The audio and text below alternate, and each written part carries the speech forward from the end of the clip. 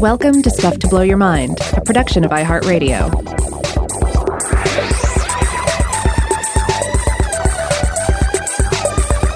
Hey, welcome to Stuff to Blow Your Mind. My name is Robert Lamb. And I'm Joe McCormick, and we're back with part 2 of our series on the Kuleshov effect. Now, as I explained last time, this is one that originally was going to be one episode. We ended up splitting it in 2, so we're doing a little time traveling right now. This is an out-of-sequence introduction, but I guess from here we'll just jump right back into the middle of our conversation from last time. Let's do it.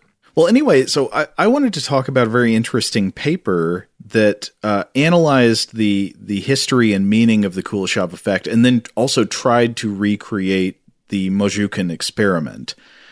So this paper was published in the Cinema Journal by Stephen Prince and Wayne E. Hensley, called The Kuleshov Effect, Recreating the Classic Experiment, the year 1992. I think both of the authors on this paper were, at the time, professors at Virginia Tech. Stephen Prince is a film scholar who I know has done a lot of work on Akira Kurosawa. And I'm not going to cover the entire paper, but I just want to note some parts of it that struck me as relevant and interesting. So they start off by telling the story of the Kuleshov effect experiment, the experiment with that actor Mojukin making the neutral face and then either being intercut with soup or with the woman in the coffin, and the audience is raving about how expressive and powerful the emotions in the performance were. Now, one thing they do at the beginning is they note some differences in the details of the story that arise from different recountings of it, and so they end up casting doubt on whether the accounts of this experiment are, first of all, historically accurate, and second, analytically valid. And so the authors write, quote, "The goal here is to provide a clearer contextualization of Kuleshov's work, distinguishing between its incontrovertible importance for an understanding of how cinema communicates and certain of its limitations, especially its incautious merging of theoretical claim and observational assertion. As we will see, Kuleshov may have been right, but perhaps for the wrong reasons." So the top line of this paper is that they try to recreate the Mojukin experiment as it is usually described, and they do not produce the same result. But this doesn't necessarily mean that the broader implications of the Kuleshov effect are wrong, theoretically. But it might mean something about the specific claims about a neutral face. So they start off talking about Kuleshov's belief in the power of montage and his arguments that editing is far more important to the meaning generated by a film than the contents of the shots. So they talk about the Mojukin experiment and then the other things we mentioned, creative geography and creative anatomy. And they describe the general takeaway from the Mojukin experiment as follows, quote, "Naturalistic emotive performances by actors were not considered by Kuleshov to be essential to cinema. Because of the demands of montage, actors were to provide minimal, restrained, and fairly unambiguous gestural and facial expressions. As Kuleshov puts it, quote, "The presence of montage necessitated that the shots should be constructed simply, clearly, distinctly. Otherwise, the flickering of a rapid montage would not be sufficient for a full scrutiny of its contents." And then the authors go on, "Reacting partly against the over-emoting found in some silent films, Kuleshov noted that, quote, a preoccupation with psychologism rooted in the actor's performance was quite useless for the cinema." So in a lot of ways, it sounds like Kuleshov kind of wanted to take the acting out of acting. He was like, there's too much psychology in acting. What we need instead is just sort of like shots of actors doing kind of like plain, unambiguous moments that can then be selected by the editor to insert in a sequence to make meaning of. Yeah, it reminds me of so many other discussions we've had about performance and direction. I'm always reminded of that final sequence from Aguirre, The Wrath of God, where you have what ends up being a rather balanced and interesting performance by Klaus Kinski, but apparently it's because Werner Herzog just wore him out, made him do take after take until he wasn't doing like a frenzied, overacting, overly intense performance. He's not raging; he's just actually, emoting it at the level that the director wants, and then can therefore be used effectively in the edit. Yeah. And though if that story's true, it may have worked in this case. So I want to say I do not necessarily endorse directing by exhaustion. No. Well, that was a special relationship, obviously. Yeah.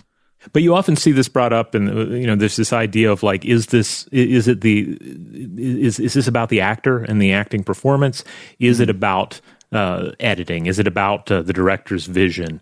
And you do often see that sort of push and pull, be it Klaus Kinski and Werner Herzog, or Jimmy Stewart and Alfred Hitchcock.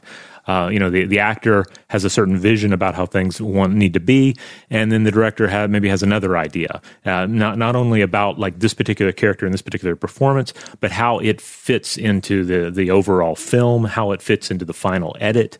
And so you could imagine somebody going into it with this sort of very Kuleshov idea of just shoot. All we need are just neutral actors. We don't really need any of this emotion one way or another. And I don't know. There are probably some examples of filmmakers who tend to lean in that direction with very neutral performances. Yeah, you could almost look at that approach as something that might be more common, say, in like music videos and stuff than in narrative films, but you can probably find it some in narrative films as well, where the filming part of the filmmaking process is just sort of like creating a bunch of building blocks that can later be used in various arrangements to do whatever the director or editor later decides to do with them. Yeah. It also reminds me how a lot of the films we watch in Weird House Cinema will sometimes feature non-actors or very, very green actors. But the right sort of non-actor can really excel in a scene if utilized correctly. Like not the kind of non-actor where they're just really outrageous with, but where they're just sort of they're very neutral. They're almost barely there at all. And if enough of the other stuff is in the right place, it can really work. Now, I got to say, though, as this paper ends up describing Kuleshov's theory of film and montage, I think I can't agree with what it sounds like Kuleshov's vision actually was, because Kuleshov apparently said things like, the film shot is not a still photograph. The shot is a sign, a letter for montage. So I think he's saying, like, a still photograph can have meaning on its own, but a shot in a movie is more like a letter in a sentence, something which does not have meaning on its own, but is combined in sequence to make meaning. Clearly that has some truth to it, because as we've said, editing does constitute a major part of the sense-making or meaning-making of a film, but I think that's also pretty overstated. A lot of meaning lies in the editing, but the contents of the shots also stand alone to a greater extent and matter a lot more than Kuleshov was giving credit here. Though, again, to be fair, I think it's important for us not to forget that in the 19-teens and early 1920s, film was still fairly young, editing was still fairly new in cinema, and its powers were still being discovered. It's like we talked about, the very earliest films from the 1890s and such were usually not edited at all. They'd just be one continuous shot. And even after editing was introduced, films of the silent era typically did not have as many cuts as movies we're used to today. Mm-hmm. Furthermore, the authors of this 92 paper argue that a theory comparing film to language is actually not super useful, because there's just a lot of ways in which that doesn't work. Like, film does things language cannot do, so you don't have to learn a language to appreciate the meanings of films. You learn some conventions, but you can just watch a movie and make some sense of it, even if you're not familiar with conventions. To understand a language, you have to learn the language. Meanwhile, language does things that film can't do, like photographic images used in a film cannot be recombined freely to make endless meaning the way a language can. Right. There's also an interesting digression in this paper about Kuleshov being influenced by the ideology of industrial efficiency on the model of the American engineer Frederick Taylor, who was a big proponent of finding ways to make, production processes in factories more efficient, finding all the places where waste and problems creep in and eliminating those. And that Taylor's ideas of industrial efficiency were apparently very popular in the Soviet Union at the time. And that in a way, the authors say that you could view Kuleshov's emphasis on economy and acting as a type of industrial efficiency technique applied to film theory. Yeah, but based on what I was reading, it does seem like a lot of his work was based in, let's figure out what's working and then how we can do that. How do we what is the most economic means of making effective film? Now, ultimately, Prince and Hensley make the case that Kuleshov really was trying to dress up his theoretical convictions about how film works with the imprimatur of empirical science, with this alleged experiment, the Mazhukin experiment. And I think I'm pretty convinced by their description of it that way. I think this is something you've always got to be cautious of, because obviously, I don't object in principle to exploring or building upon artistic theories with empirical methods. But I would also say my personal opinion is that a lot of these efforts to inject scientific methods into aesthetics and art and stuff can be confusing and unnecessary. Like, I don't think you have to have an empirical scientific justification for an opinion about where meaning comes from in art or in film. Obviously, I'm a huge believer in empirical science. I just don't think it has to pervade every domain. Like, aesthetics and art don't necessarily need scientific evidence and theories behind them. Those fields just, work by different standards. And I think also a lot of times if you try to generate empirical scientific justifications for your beliefs about art or aesthetics or whatever, you're often just going to end up doing sloppy experiments or drawing unjustified conclusions, even if you do a good one. Yeah. Like I'm reminded, of the fact that obviously you have there's such a thing as outsider art and outsider cinema. And examples of outsider art and outsider cinema can be amazing.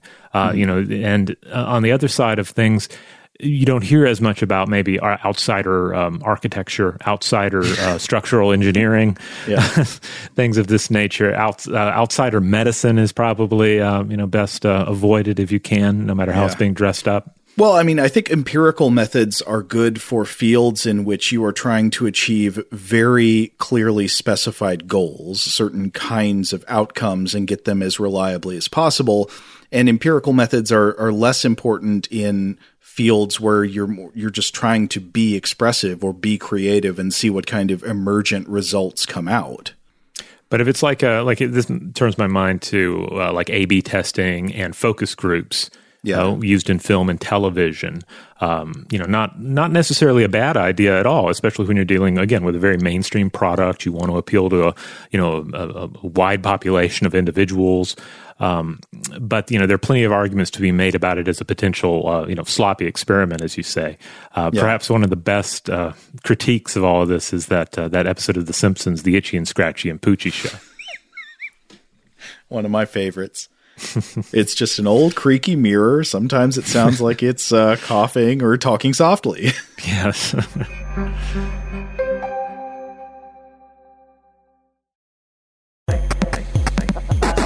But anyway, to come back to Prince and Henley's description of methodological problems with the common descriptions of Kuleshov's alleged experiment, the Mazhukin experiment, with the neutral face and the soup and the coffin and stuff. And they list a bunch of questions. They say, quote, "For such a seminal and basically uncontested study, there is virtually no information available about Kuleshov's actual method and procedure. Did he, for example, interview the subjects individually or in a group? What did he tell them beforehand about the purpose of the presentation? What, if anything, did he tell them about the nature of film editing or montage? What was the frequency of outlier opinions, e.g. people who did not think Mazhukin was saddened by the dead woman? Published accounts suggest the responses were uniform. Was this so? Unfortunately, we do not know the answers to any of these questions." So, given these limitations, they attempt to recreate and try to replicate as best they can the conditions of the original experiment to see if they get the same result. So what they did was they put together a videotape. They had some auditions for actors to produce a close-up shot of a face that was just totally neutral and expressionless. And they had to go through a couple of rounds because in the first round, the actor's neutral face was not perceived as neutral enough by the control group. But so they got a neutral face on a video, and they did the same thing. They intercut it with a woman lying in a coffin, a girl playing with a teddy bear, and a bowl of soup on a table. And they tried as best they could to follow Kuleshov's cues about what the cinematography techniques for making this work the best would be. So it would be people visible on a darkened black velvet background. Apparently, the actors were told that they just needed someone to model for an instructional video in which they would be required to do an expressionless or neutral face. So one difference is that instead of one long sequence intercutting with all of them, they did separate sequences for each reaction. So, for example, it might go face, soup, face, fade out, or face, coffin, face, fade out. And each shot was 7 seconds long. And the separate sequences make sense to me because you might get a different reaction with some pairings than you would with others. So viewers each saw one sequence selected at random, and they were told that the experimenters needed help evaluating an acting performance. And then the viewers were supposed to select from a list of emotions that they thought were being portrayed by the actor. Options included happiness, sadness, anger, fear, surprise, disgust, hunger, no emotion, and other. Apparently the participants were undergrads at a mid-Atlantic university. I'm going to assume, based on the author's affiliations, this was probably Virginia Tech. They said that, interestingly, film students were excluded from the experiment since they might detect the connection to Kuleshov and understand what the experiment was getting at, which could bias results. And in support of this decision, I mean, it seems like a good choice either way, but to justify this decision, they wrote about another recent attempt to replicate the Mazhukin experiment in France among film students who allegedly gave answers like the following, quote, "We know that the man does not change his expression, but because of the montage, we think we see him change."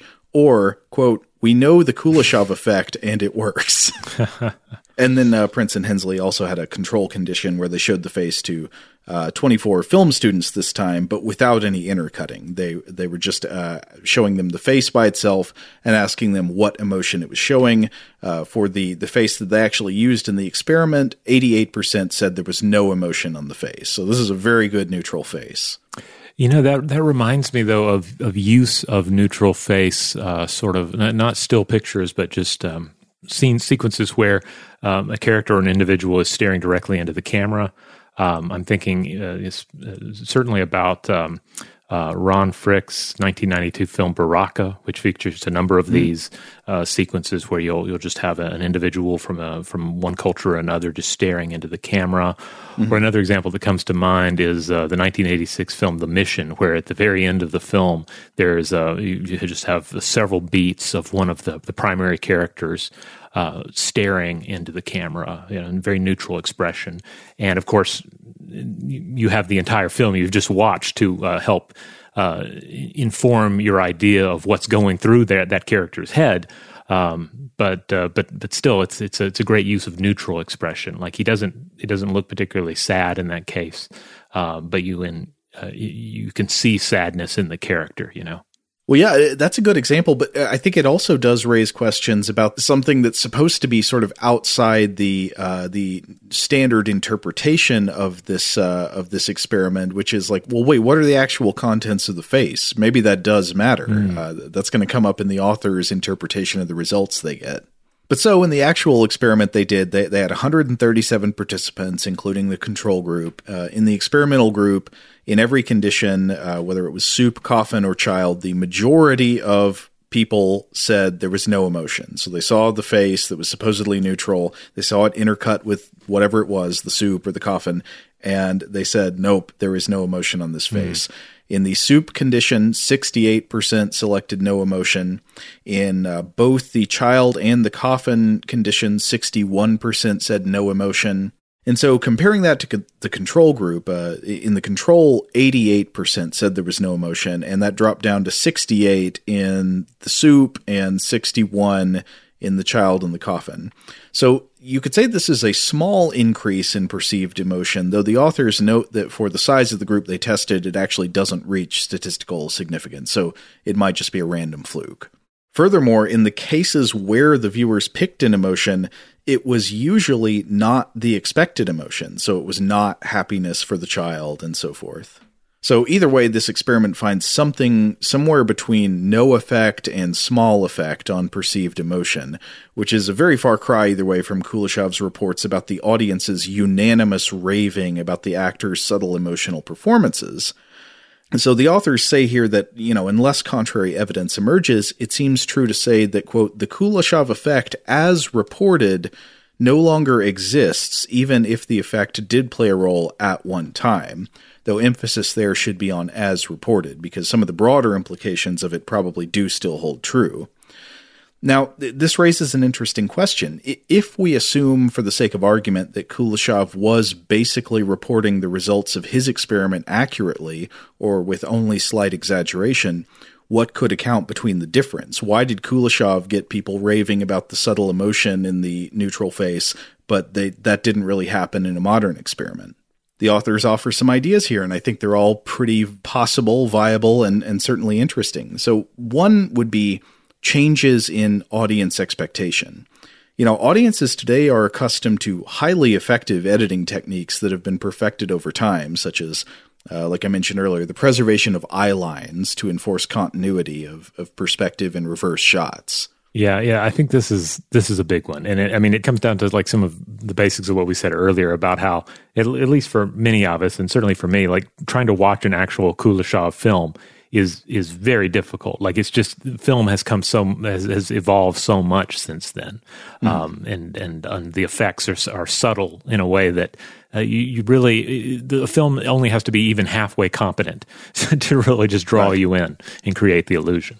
Right. So the authors write, quote, it may be that a modern audience, by virtue of increased media exposure relative to Kuleshov's day, has become accustomed to a more systematic and complex set of associational cues, such as those supplied by the continuity system of editing, and is correspondingly less likely to respond to a montage sequence that employs a blank face and minimal, if any, associative cues within shots. So maybe the bar for perceiving emotion in films has gone up. It's just harder to do now. And at the time that Kuleshov did his experiment, allegedly, maybe the audiences were just more, it was easier for them to project that emotion. Now, there could be a number of ways to read that. One way is thinking about how much exposure modern audiences have to modern editing techniques. The other way, I guess, and the authors don't really favor this explanation, but they say another way of looking at it is naivete on the part of the early audiences. There's some kind of projection going on because maybe early film audiences were just so bewildered by moving pictures that they almost like hallucinated projections of emotion.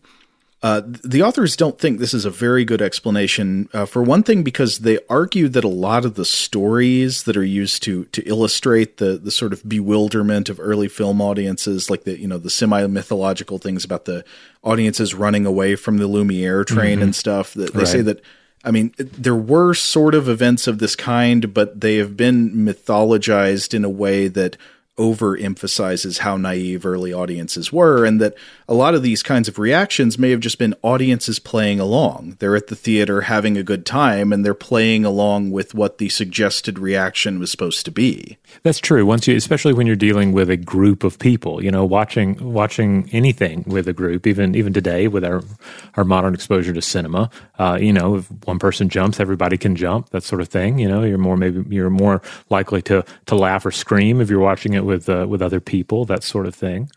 It makes me think about William Castle and the Tingler trying to get people screaming in the movie theaters. Yeah. Which is infectious. As I think I mentioned in that Tingler episode, I got to see the Tingler in a theater, and people were totally playing into it like it still worked today. So good. Okay, a couple of other possible explanations for the difference between Kuleshov's report and then the failed attempt to replicate those findings. Another one is response bias. So this seems quite possible to me. Maybe it was originally a sloppy experiment. Maybe Kuleshov primed his test subjects to react the way they did, and they complied. This is why double-blind tests are very useful. If the person administering the test doesn't know what hypothesis is being tested, it's harder for them to behave in a way that would bias the subject response in favor of it. Mm-hmm. And there is, of course, extensive evidence that Kuleshov was already committed to his theory about the power of montage before he allegedly conducted this experiment. Like, he already had the result he was looking for in mind. Yeah, like the neutral face. I keep thinking of examples now of neutral face or very neutral or just, low-key acting performances. And one that instantly comes to mind is the sequence in The Godfather where Al Pacino's character is in the restaurant with the corrupt police officer and Sterling Hayden and and the Turk, right? Is that the other character? His name Sollozzo. Yeah. Sollozzo. And of course, what's going to happen is he's going to go to the toilet, he's going to come back with a gun, and then he's going to shoot them both. That's the plan. And there's that great sequence where you see Al Pacino's face, and he had a very neutral expression. And I previously just always thought, well, he was such a great actor at that point in his career. Like you can just see the wheels turning. You can see all the tension going on behind the scenes. But maybe not. Maybe he's just thinking about what he needs to pick up at the grocery store later on in the day, and it's just all about everything else going on in the scene and how it's been put together. That could be. There are actually a number of shots in The Godfather in particular where they're memorable because of Al Pacino's expressionless face, like when Carlo Rizzi confesses at the end to having killed Sonny and Michael just looks at him with the blank expression. But you read a lot into that blank expression. It is a murderous blank expression. Mm-hmm. But there's another way of reading the Al Pacino example here, and also of possibly interpreting the original Mazhukin experiment. I really like this explanation. What if Kuleshov's montage was loaded with more conventional emotional content than he claimed? There could be a million ways this could be true, but for example, what if there was something special about the face of Mazhukin? What if there was something special about the face that Kuleshov used in this supposedly neutral test film that was less neutral than we would be led to believe? The authors of this 92 paper note, quote, "There is a difference between an expressionless face and an ambiguous expression." Mm-hmm. And they cite an experience from their own experiment. They talk about how the very first tape they created of somebody trying to do a neutral face had to be rejected and replaced with a different actor because it failed to be rated as neutral in the control condition. So that was the control. When there were no shots juxtaposed, the control group thought they perceived a range of emotions in the first neutral face they looked at. And then the authors got a different tape, different actor, and it succeeded at being perceived as more neutral in the original control. This is great to point out, the difference between a neutral face and an ambiguous face, because obviously this is one of the arguments for why the Mona Lisa by Leonardo da Vinci is such an admired piece of art, is not because you can easily read what the Mona Lisa is thinking or feeling, but she has this ambiguous countenance. Right, and the difference would be that there is a difference between ambiguous and neutral. Neutral is something we look at and we see, I don't see any emotion on that face. Ambiguous is you see emotion, but it's not clear what it is. It maybe suggests something that could go in different directions. Mm-hmm. But then the authors come back to talking about this more ambiguous, more emotional face that they got the first time they tried to record a tape. They said, quote, "When other viewers were shown this face in sequence, many attributed a wide range of emotions to the actor, some consistent with the Kuleshov effect, others not. The sequence with the soup, for example, elicited interpretations of apathy, disgust, contemplation, detachment, dislike, indifference, lack of interest, as well as an occasional attribution of hunger. The ambiguous expression seemed to offer a stronger interpretive cue for the viewer than did the expressionless face. If Kuleshovian montage may not be capable of making an expressionless face emotive, it may very well do with an ambiguous expression, since the objects, like soup, coffin, or child, provide a context for resolving the ambiguity." And I think this interpretation seems very likely to me because, again, the allegation is that Mazhukin was a famed actor. And so there's naturally, you can imagine a famed actor's face has something special about it. It's kind of brimming with the implication of emotion, even when they're being relatively subtle or not, offering a big smile or frown or whatever. Right. That this may well have been the sort of performer that was highly aware of what their face is doing, that is practiced in front of the mirror, that knows what they're projecting, and therefore, to a certain extent, might be incapable of a neutral face, at least when told to pull some sort of face. Right. So if there's something to this interpretation, I would say that the Kuleshov effect, even in the specific case of interpreting neutral faces as based on the editing context, it's absolutely tapping into something real, but there might be like thresholds or limits. Like there is some truth to it, but it can't overcome some truly deeply, blandly neutral faces, Like some ambiguous faces just offer more hooks on which to hang emotional values created by the context.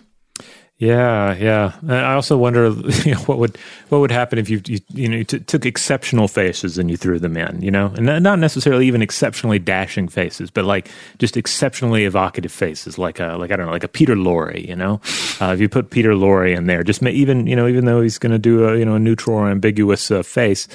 What would happen to the experiment? Though, of course, in that case, you'd also have to not know it was Peter Lorre, because then you're gonna start typecasting, like, oh, we know what kind of guys this actor plays.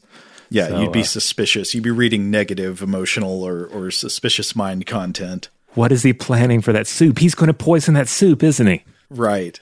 Anyway, I think the authors make the point in the end that the broader implications of the Kuleshov myth, that individual shots which may be low on meaning or emotion by themselves can become highly charged with meaning by the power of the surrounding editing. This is obviously true, and it is largely the basis for the magic of cinema. But the specific claim about supposedly neutral faces appears to be not true, at least for some audiences or some faces. But this raises really interesting questions, like what are the properties of the maximally Kuleshov ambiguous face? What kind of skills would you want an actor to have to be able to have these subtle ambiguous expressions that can be sort of driven any which way by the surrounding context, by a bowl of soup or by a coffin? I guess, I'm just guessing here, but the bare minimum, you need to have some sort of like spark of attention. Like it's not enough perhaps to just rely solely on the editing to imply that there's a connection between this shot and the other. But the person's face appears to be looking with interest at something, Yeah, that's a good point. I mean, I think sometimes with these studies, like the face doesn't just look neutral, it looks like it's not seeing anything. Right. Like if it's just a mug shot and then a plate of spaghetti, like, okay, you showed me a mug shot and you showed me some spaghetti. Maybe something that's crucial is that even if they're not showing a very clear emotion, that it looks like they're looking at whatever is being shown. Yeah.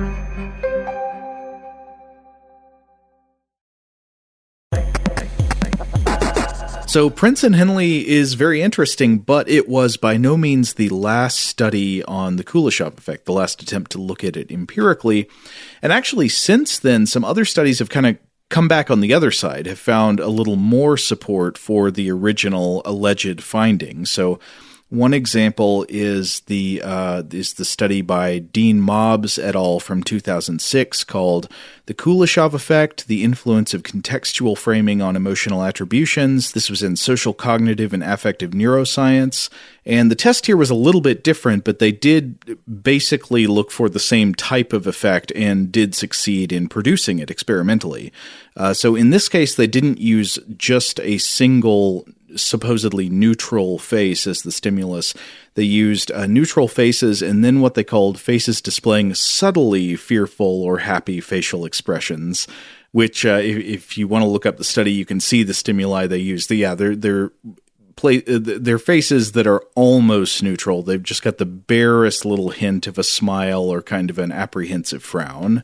And then they put together a task where they would they paired it with neuroimaging in this study. So they'd have people doing neuroimaging while they gave them the task to look at this face and then imagine that the person is watching a movie of various kinds. It could be a happy movie scene or a scary movie scene. And they did find that people were, on average, more likely to interpret neutral or only very subtle expressive faces more in alignment with the emotion that you would expect if they believed the person was watching either a scary or a happy movie. And so it's worth noting that there is an effect here, but it's not as shockingly powerful and unanimous as like those original tellings of the Kuleshov experiment would suggest. Yeah, this is interesting. This is something we'll continue to look at. I also like that they were looking at scary and happy movie scenes because it also brings to mind episodes we've done in the past on audience reactions to scary movies and how oftentimes like the reaction you have to a pleasant movie or certainly a funny movie compared to that of a scary movie, they may be more alike than one might think. Oh, yeah, because a lot of times people laugh when something is scary. Yeah, laughing, reacting to the way that people around them are reacting. And if you are acting frightened during a frightening movie, I feel like it's very often a kind of excited frightening, that safe kind of like I am afraid for the characters, but I'm not necessarily afraid for myself. I've actually wondered before so a lot of my movie-going entertainment pleasure comes from watching B horror movies essentially as unintentional comedies and having a good time laughing along with them. But I wonder if part of that grows out of a kind of defense mechanism learned in childhood, that I could protect myself from something scary if I sort of forced myself to see it instead as something funny. Yeah, I don't know. I certainly catch myself going like, more, like that exact sound, if it is, say, a slightly goofy monster that is suddenly jumping out, as opposed to a more, effective-looking special effect. There's something about, I don't know, it's probably, all this is highly subjective, but for me at least, maybe I'm just leaning into the imagination more in those cases. Now, just very briefly, I wanted to point out a couple more studies I dug up that looked into the Kuleshov effect more recently than this one. So there was a study in the journal Perception in 2016 by Daniel Barrett et al. Called Does the Kuleshov Effect Really Exist? Revisiting a Classic Film Experiment on Facial Expressions and Emotional Context. So they note some of the stuff we already did, doubts about the original experiment, and then the fact that recent attempts to reproduce the effect have had conflicting results. So they tried it out with a group of 36 participants who were presented with 24 film sequences of neutral faces across 6 different emotional conditions, so trying to reproduce the same effect. And they actually did find a correlation. It may not have been huge, but they said, quote, "For each emotional condition, the participants tended to choose the appropriate category more frequently than alternative options, while the answers to the valence and arousal questions also went in the expected direction." So they did find a mild existence of the Kuleshov effect in their research here. And then there was another one by Baranowski and Haidt in Perception in 2017 called The Auditory Kuleshov Effect, Multisensory Integration in Movie Editing. This study tried to see if there were any Kuleshov-type effects, not for cross-cutting with visual images, but for music. So the question is, does music affect what emotions people detect on other people's supposedly neutral faces? And according to the authors of this study, their results were yes. They found that sad music did in fact make people more likely to rate a supposedly neutral face as sad, and vice versa.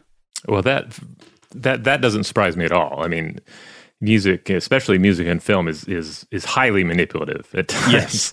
And I think we've all seen experiments with this, sort of amateur experiments with this online, where you take Johnny Cash's cover of Nine Inch Nails' "Hurt" and you play it in the background of virtually any neutral or ambiguous footage, and you're going to get a sense of like deep personal anguish and hurt. I'm just putting it all together in my mind right now. I'm seeing clips from like Happy Gilmore or something, but with the Johnny Cash. Yeah. To see if I still feel. Oh, and then finally, one last one. There was a paper by Mullenix et al. From 2019 in PLOS 1 that also looked at the Kuleshov effect, trying to see if it existed for still photographs instead of dynamic film sequences. And the authors say, yes, they did the Kuleshov-type experiment, but just with still photos, and they found there was, in fact, a Kuleshov-type effect for still images. Okay. Also not surprising to me anyway. So it looks like more of the recent studies into this have found some kind of effect, though I think sometimes the effects are, the kinds of things you're more likely to normally see in psychology experiments, kind of modest effects rather than the overwhelming unanimous effect described in the original Mazhukin experiment. Now, I'd like to take all of these points we've been hitting and come back around to something that I briefly discussed, and that was Leonardo da Vinci's famous 16th century painting, the Mona Lisa. One of the most intriguing aspects of this painting is the ultimate ambiguity of the expression. The Mona Lisa smile, especially. It's a slight smile. It's a kind of an ambiguous smile. What is she smiling about or beginning to smile about? There have been a number of papers written about this, and I'm certainly not going to do them all justice here, but I wanted to touch on some findings that I think can potentially contribute to this conversation. Now, wait, did this originally come up in our making a distinction between neutrality and ambiguity? And so, yes. So that maybe you're suggesting that the Mona Lisa's face might be one of those famous faces that is ambiguous but not neutral. Right. It doesn't look like a death mask, but also, she's not scowling. She doesn't look like Vigo the Carpathian. She's not smiling ear to ear. It's a very interesting expression, to say the least, that people have been discussing and studying for decades and for ages. So I'm not going to cover all the studies, but there have been plenty. But I was looking at one. This was a theory that was put forth by Professor Margaret Livingston of Harvard University. She argues that a lot of what fascinates us about this painting is because the smile appears differently depending on where you're standing in position to the painting. So if you look at it with your foveal or direct vision, then arguably there's not really a smile going on there. But if you view it from your with your peripheral vision, out of the corner of your eye, then it seems like there's a pronounced smile. Now, this little tidbit doesn't particularly have a lot to reveal about the broader topic we're discussing here, but I found it interesting. Just talking, and indeed, it's one that you can pull up an image of the Mona Lisa on your computer, or your phone, or if you have a copy hanging in your house, you can do it this way as well. And you'll find, I think, that you do get this effect. If you kind of look at it out of the corner of your eyes, it seems like there's a pronounced smile. Look at her directly, and it's not there. I see exactly what you mean. Another interesting thing is that my mental image of the Mona Lisa is smiling more than the actual image seems to be when I look at it. Yeah. Something about the lower resolution copy in my brain appears to have accentuated the smile. And maybe somehow that's picking up on the kind of subtle shading of the contours of her cheeks, which looks like they could be continuing the lines of her mouth, but it's not her mouth. Yeah. So, I think that's very much it. And of course, you can get into deeper discussions of, to what extent, this is intended and, what Leonardo da Vinci is trying to do with this. Because another aspect of the smile that's frequently brought up is that it's not a symmetrical smile. And this is often cited as one of the key interesting aspects of the Mona Lisa's smile, of Mona Lisa's face in general. Now, the emotional impact of her expression has been much debated over the years and is like a lot of what we discussed in part one and in this episode. It's one of those areas where you can science it all day, but you're still working with subjective art rather than objective principles. But there are some papers that I think have some revealing information based generally on, smallish studies, asking people to look at the painting or look at portions of the painting. Sometimes they've been manipulated in a key way and see what people have to say about it. And this is where we're getting into something that's more in line with the broader topic here. When you look at the Mona Lisa, what kind of emotional understanding is passing between the painting and yourself? Does it depend on what painting is across the room from her on the other wall? So like what you're perceiving her to be looking at? They didn't get into that as much, but I couldn't help but think of it. I kept thinking of her looking at soup and so forth. Yeah.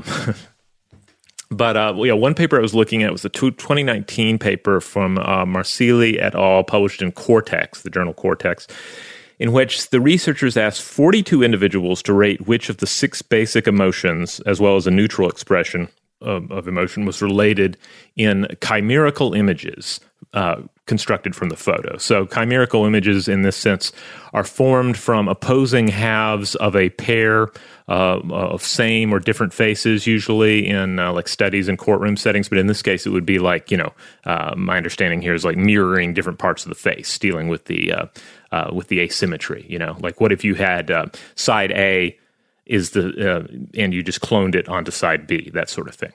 Now, the results in this case indicated that happiness is expressed only on the left side of Mona Lisa's face, not on the right. And this actually leans into the interpretation that the Mona Lisa smile is not a legitimate smile at all, but a fake smile, something that is either a noteworthy subject of the art in and of itself, or has a more specific, even cryptic purpose in Da Vinci's art here. But I think potentially makes it more interesting piece. It's not just a painting of a woman smiling; it's a painting of a woman pretending to smile faintly.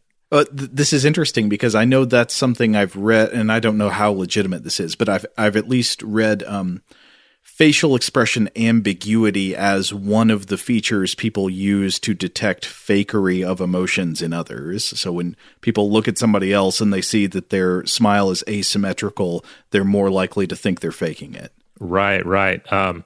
And this is a topic we've covered on the show before, because you get into that whole topic of micro expressions and reading micro expressions, and the idea that a fake smile looks one way, but there's a more pronounced muscle definition to a legitimate smile. And so that's on its own is something we might take into account when considering ambiguous, like semi-happy, semi-smiling, ambiguous images, ambiguous faces used in one of these experiments. Now, another study I looked at here was one from 2017 by Liacci et al., published in Scientific Reports. The researchers here manipulated, this one's actually kind of funny, I think, manipulated Mona Lisa's mouth curvature and studied how a range of happier and sadder face variants influence perceptions of her emotions. So the actual paper gets into a lot of, like, they bust out some equations and math on this, but basically they're just doing what you're imagining now, like making the smile more pronounced or making it less pronounced. And they were able to manipulate perception along a sadness-happiness spectrum, but contended ultimately that their data indicates that the natural Mona Lisa, at any rate, is always happy. But I found this more telling. Quote, observers recognize positive facial expressions faster than negative expressions. This is not a finding, but just a reality that they were discussing in the paper. So in other words, faces spiraling down through neutrality, ambiguity, and into other emotional states require more contemplation, and I'm making assumptions here, but more nuance. So like the face that's smiling ear to ear, or is in the Vigo the Carpathian scowl, we don't have to think long and hard about that. Like, what kind of emotion is this person having about the soup?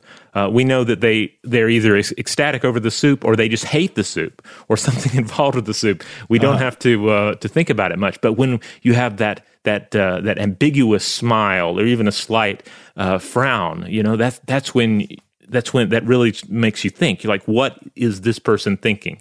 My theory of mind has to maybe engage more to try and figure it out. And then ultimately we have to remember, one of the key things about people's faces is that the face itself is a communication array. So like, we're trying to get information potentially about that soup, right? Like this individual might know if that soup is good. I want to know like what the inside track is on the soup. Or on other human beings before I myself decide how I feel about it. I know this is sort of beside your main point, but it also makes me think about the strange biological contingency that one of the main features of that communication array is also the hole that soup goes in. It's true. You ever think about how weird that is? It didn't have to be that way, but we cram in nutrition and speak through the same orifice. It's weird. It's true. It's weird, but it's always a reminder that we shouldn't try and do both at the same time. Right? But to bring it back to Kuleshov, I do think this drives home a little bit the susceptibility of ambiguous faces. That we can, if the face is ambiguous, we have to think more about it. We have to think more about the context. But what is the relationship between shot A and shot B? Right. I mean, that would go along with what Mobbs et al. Said in their background again, which is that the broad finding of behavioral research is that people rely most on context to interpret the faces of others when the clarity of the facial expression is low. So that could be ambiguity or other things, maybe just like it's hard to see. And when the clarity of the context is high. So when there's information in the context and less information in the face, you reach for the context.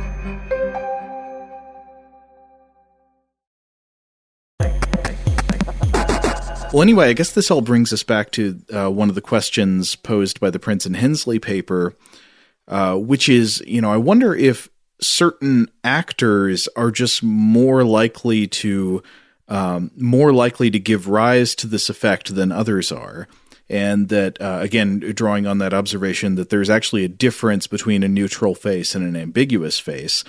I was trying to think of examples of actors whose what you might call blank or neutral faces might tend more toward expressive ambiguity rather than true neutrality. So even when their face is supposedly at rest, you could look at it and it would seem valid to interpret a wide range of intense emotions to them. The best example I could think of, and I didn't pick him just because I love him as an actor, though I do, the best example I could think of was Toshiro Mifune, who you might know from Akira Kurosawa movies. He's the star of Yojimbo and movies like that. I would say he is somebody who, even when he's doing something very stoic with his face, even when his face appears to be at rest, you could easily imagine that it is expressing a range of diametrically opposing emotions. And Rob, I pasted in a picture for you to look at here that's just a portrait of him. I don't think this is even from a film. I think this might just be like a studio portrait still, because this is one where I've seen, like that he's done autographs on and stuff. To my eye, in this portrait, he could be happy, he could be sad, he could be affectionate, he could be hungry, he could be angry. All seem totally plausible with the expression on his face. And I guess this seems to correspond with the fact that I'd say he's an actor known simultaneously for having a highly emotionally expressive face and for often playing kind of stoic characters. Yeah. You think about especially some of the samurai type characters that he played. There tends to be an intense stoicism to those characters. Though at the same time, I mean, you think of his the Macbeth character, or the equivalent of Macbeth that he plays in Throne of Blood. Certainly he's there's plenty of wide-eyed crazy shots in that film, especially towards the end. But yeah, a lot of the characters he plays have a certain sternness, a certain stoic quality that ultimately has an intense ambiguity to it. And it makes me think about a difference that, sometimes you read psychological studies that are measuring emotions in some context. And they measure emotions in terms of both valence and intensity, where valence means what the emotion is. So it could be like positive emotion or negative emotion. And intensity is how strongly it is felt. Thinking about this makes me wonder if maybe there are some people whose emotional expression naturally tends to be high in intensity even when the valence is unknown or unclear, if that makes any sense. Yeah. So I wonder if that's especially the kind of person that you use a picture of that kind of actor trying to do a neutral face, but then you do a Kuleshov type experiment and people would be like, yes, you show them looking at the coffin, they're very sad. You show them looking at the soup, they are ravenous. Whereas there are other actors whose faces just more successfully convey a blank neutrality where people see it and they say, I don't think this person's feeling anything. Yeah, I think that's a good point. And to try and sort of prove it out for our own purposes, you posted this picture of a Mifune in our notes, and I posted a picture of soup next to him. Uh-huh. And indeed, if I look at the two and I sort of go back and forth, I can lean into different interpretations. Like, is he he is angry that the soup has been served. Maybe it was served too early, or it's clearly cold, or he just had the soup yesterday, and therefore he is irate. But he also could be like, yes, now it is time to really get into this soup. It is soup time. Yeah, or various other interpretations. Weirdly, some of the other actors I know who fit into this mold are not just film actors. I mean, a lot of them are film actors, but especially people who have done like modeling, like fashion modeling or art modeling. Like Grace Jones comes to mind as somebody who could have a facial expression that is ambiguous in valence but high in intensity. No, yeah, I definitely can see that with Grace Jones. I was trying to think of good examples of this, and like my mind turned to some actors who certainly have kind of like a smoldering stare, or have good at the stoic type characters, or especially the sort of Joe Cool characters. As I think of them, where it's like it's playing some cool dude who's like a detective or something, and he's acting pretty much unfazed by everything around him.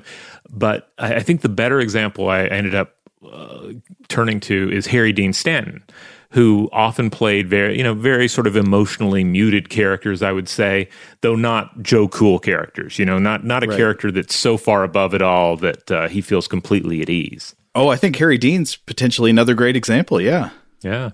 And another, like, actually kind of like a suite of answers that came to mind were from the Alien film franchise, the various actors that you had playing androids. Specifically thinking of Ian Holm, Lance Hendrickson, and Michael Fassbender. All three very talented actors, but in all cases, they're supposed to be playing this artificial human type of being that has no emotions, but has an intent. And depending on which film you're landing on and which particular incarnation of the android, that intent may be benevolent, or might lean more neutral, or might be malicious.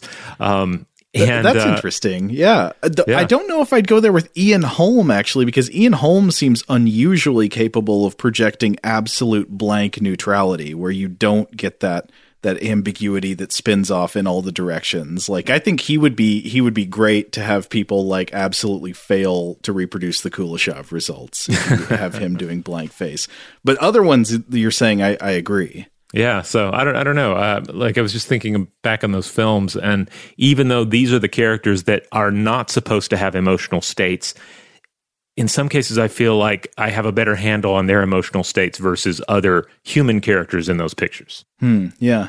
But I have to admit, I did not paste all of their photos into our document and put them opposite Soup, so I haven't tested it myself. Oh, you did put Fassbender next to Soup, though, and I got to say, he looks hungry. Yeah. He does look like he is about to dine on some soup. Can't you just imagine a scene of him sensually teaching his twin how to peel a butternut squash? Yeah, that would be good. Feeding each other soup with wooden spoons. Yeah. Well, anyway, all this is just to say, and to be fair, maybe some studies have done this, and I didn't realize it, but it seems like maybe one good move to try to avoid the inter-actor effects of the stimulus you use in Kuleshov type experiments is to just like get a whole lot of pictures of neutral faces and then serve them up at random. And so you can get kind of the neutral face photo averaged out over a big population instead of having it fluctuate based on like how truly neutral your supposedly neutral face looks. I'd be delighted to hear from listeners out there what their thoughts are. And there are specific examples from cinema and from the faces of various actors. I wanted to come back to something, though, which I thought is kind of interesting about this.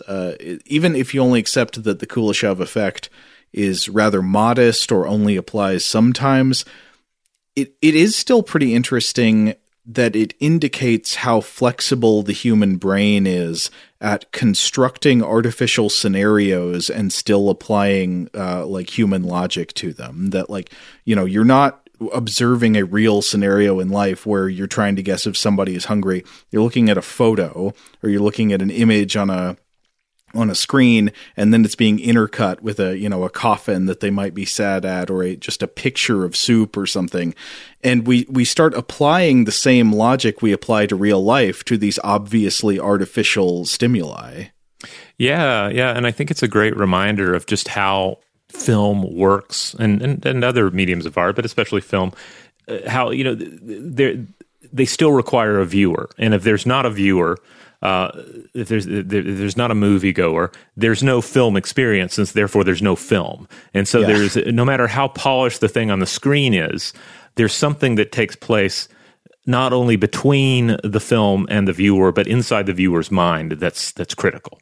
And that a lot of times we don't notice how many gaps we're filling in as film viewers. Like, you don't realize how much work you're doing. And it's work that is apparently pretty easy to do. It's just something we tend to do pretty much automatically while we're watching movies, is fill in those gaps of logic, make connections between one image and another, make assumptions about what's going on in an actor's head when they're portrayed on screen based on the context or the music or, what was shown just before or after. But it's one of those things where it gets pretty weird when you start to notice all of those like assumptions you're having to make and mental work you're having to do for a movie to make sense, which in reality is a flickering succession of moving images, which, sometimes if you were to be very literal about them are totally unconnected. Like you see like a staircase that's from one state and then a house that's from another, and then somebody's coming in through a front door and you just connect it all. This is all in the same place. Person's just moving through their daily routine. Yeah, we often think of viewing films and watching TV programs as being kind of a shut your brain off kind of a situation, at least with certain types of film and TV. And we think that, okay, if it's a highly crafted product, we're not going to have to in mainstream product, we're not going to have to do much thinking. It's going to hold our hand the whole way. But yeah, even in the case of your sort of by the numbers summer blockbuster, very much repeating a plot you've seen before with the sort of characters you've seen before, yeah, your brain is still filling in these little gaps, like you say. But on the same hand, I think one thing we can drive home based on what we've been discussing here is that the opposite, in a way, is true. Is that if you're dealing with a film that, say, is of a genre you're not that familiar with, or a time period of filmmaking you're not that familiar with, perhaps it's more of an art film, or it's foreign language, etc. A lot of it is still going to come down to human or humanoid entities interacting with things in each other, and then our brain is going to make presumptions about their mental state and their emotional state. Oh, yeah. You infer drama even when the thing you're looking at is almost actively resisting it. And that goes beyond movies, in fact. I mean, what is drama? Drama is somebody wanting something or trying to get something and then coming up against resistance in some way. Yeah. People infer those kinds of dramas on like balls rolling around on a table. There are literally studies of that. People will say like the ball wanted to go down in this hole, but it couldn't get there because something was preventing it. All right, we're going to go ahead and close it out there, but we would love to hear from everybody. If you have particular thoughts on the Kuleshov effect, various examples and studies we've discussed in these episodes, some of the various examples from film and acting that we have alluded to. Perhaps you have some better examples that you would like to bring to our attention. Just write in and let us know. In the meantime, if you would like to check out other episodes of Stuff to Blow Your Mind, check it out in the Stuff to Blow Your Mind podcast feed. You'll find that wherever you get your podcasts. We have core episodes on Tuesday and Thursday. We have listener mail on Monday, short form artifact episode on Wednesday, and on Friday we do Weird House Cinema. That's our time to set aside most serious matters and just discuss a weird film. If you want a quick way to get to our podcast, you can just go to stufftoblowyourmind.com. That should still redirect you over to the iHeart listing for our page. Huge thanks, as always, to our excellent audio producer, Seth Nicholas Johnson. If you would like to get in touch with us with feedback on this episode or any other, to suggest a topic for the future, or just to say hello, you can email us at contact@stufftoblowyourmind.com. Stuff to Blow Your Mind is a production of iHeartRadio. For more podcasts from iHeartRadio, visit the iHeartRadio app, Apple Podcasts, or wherever you listen to your favorite shows.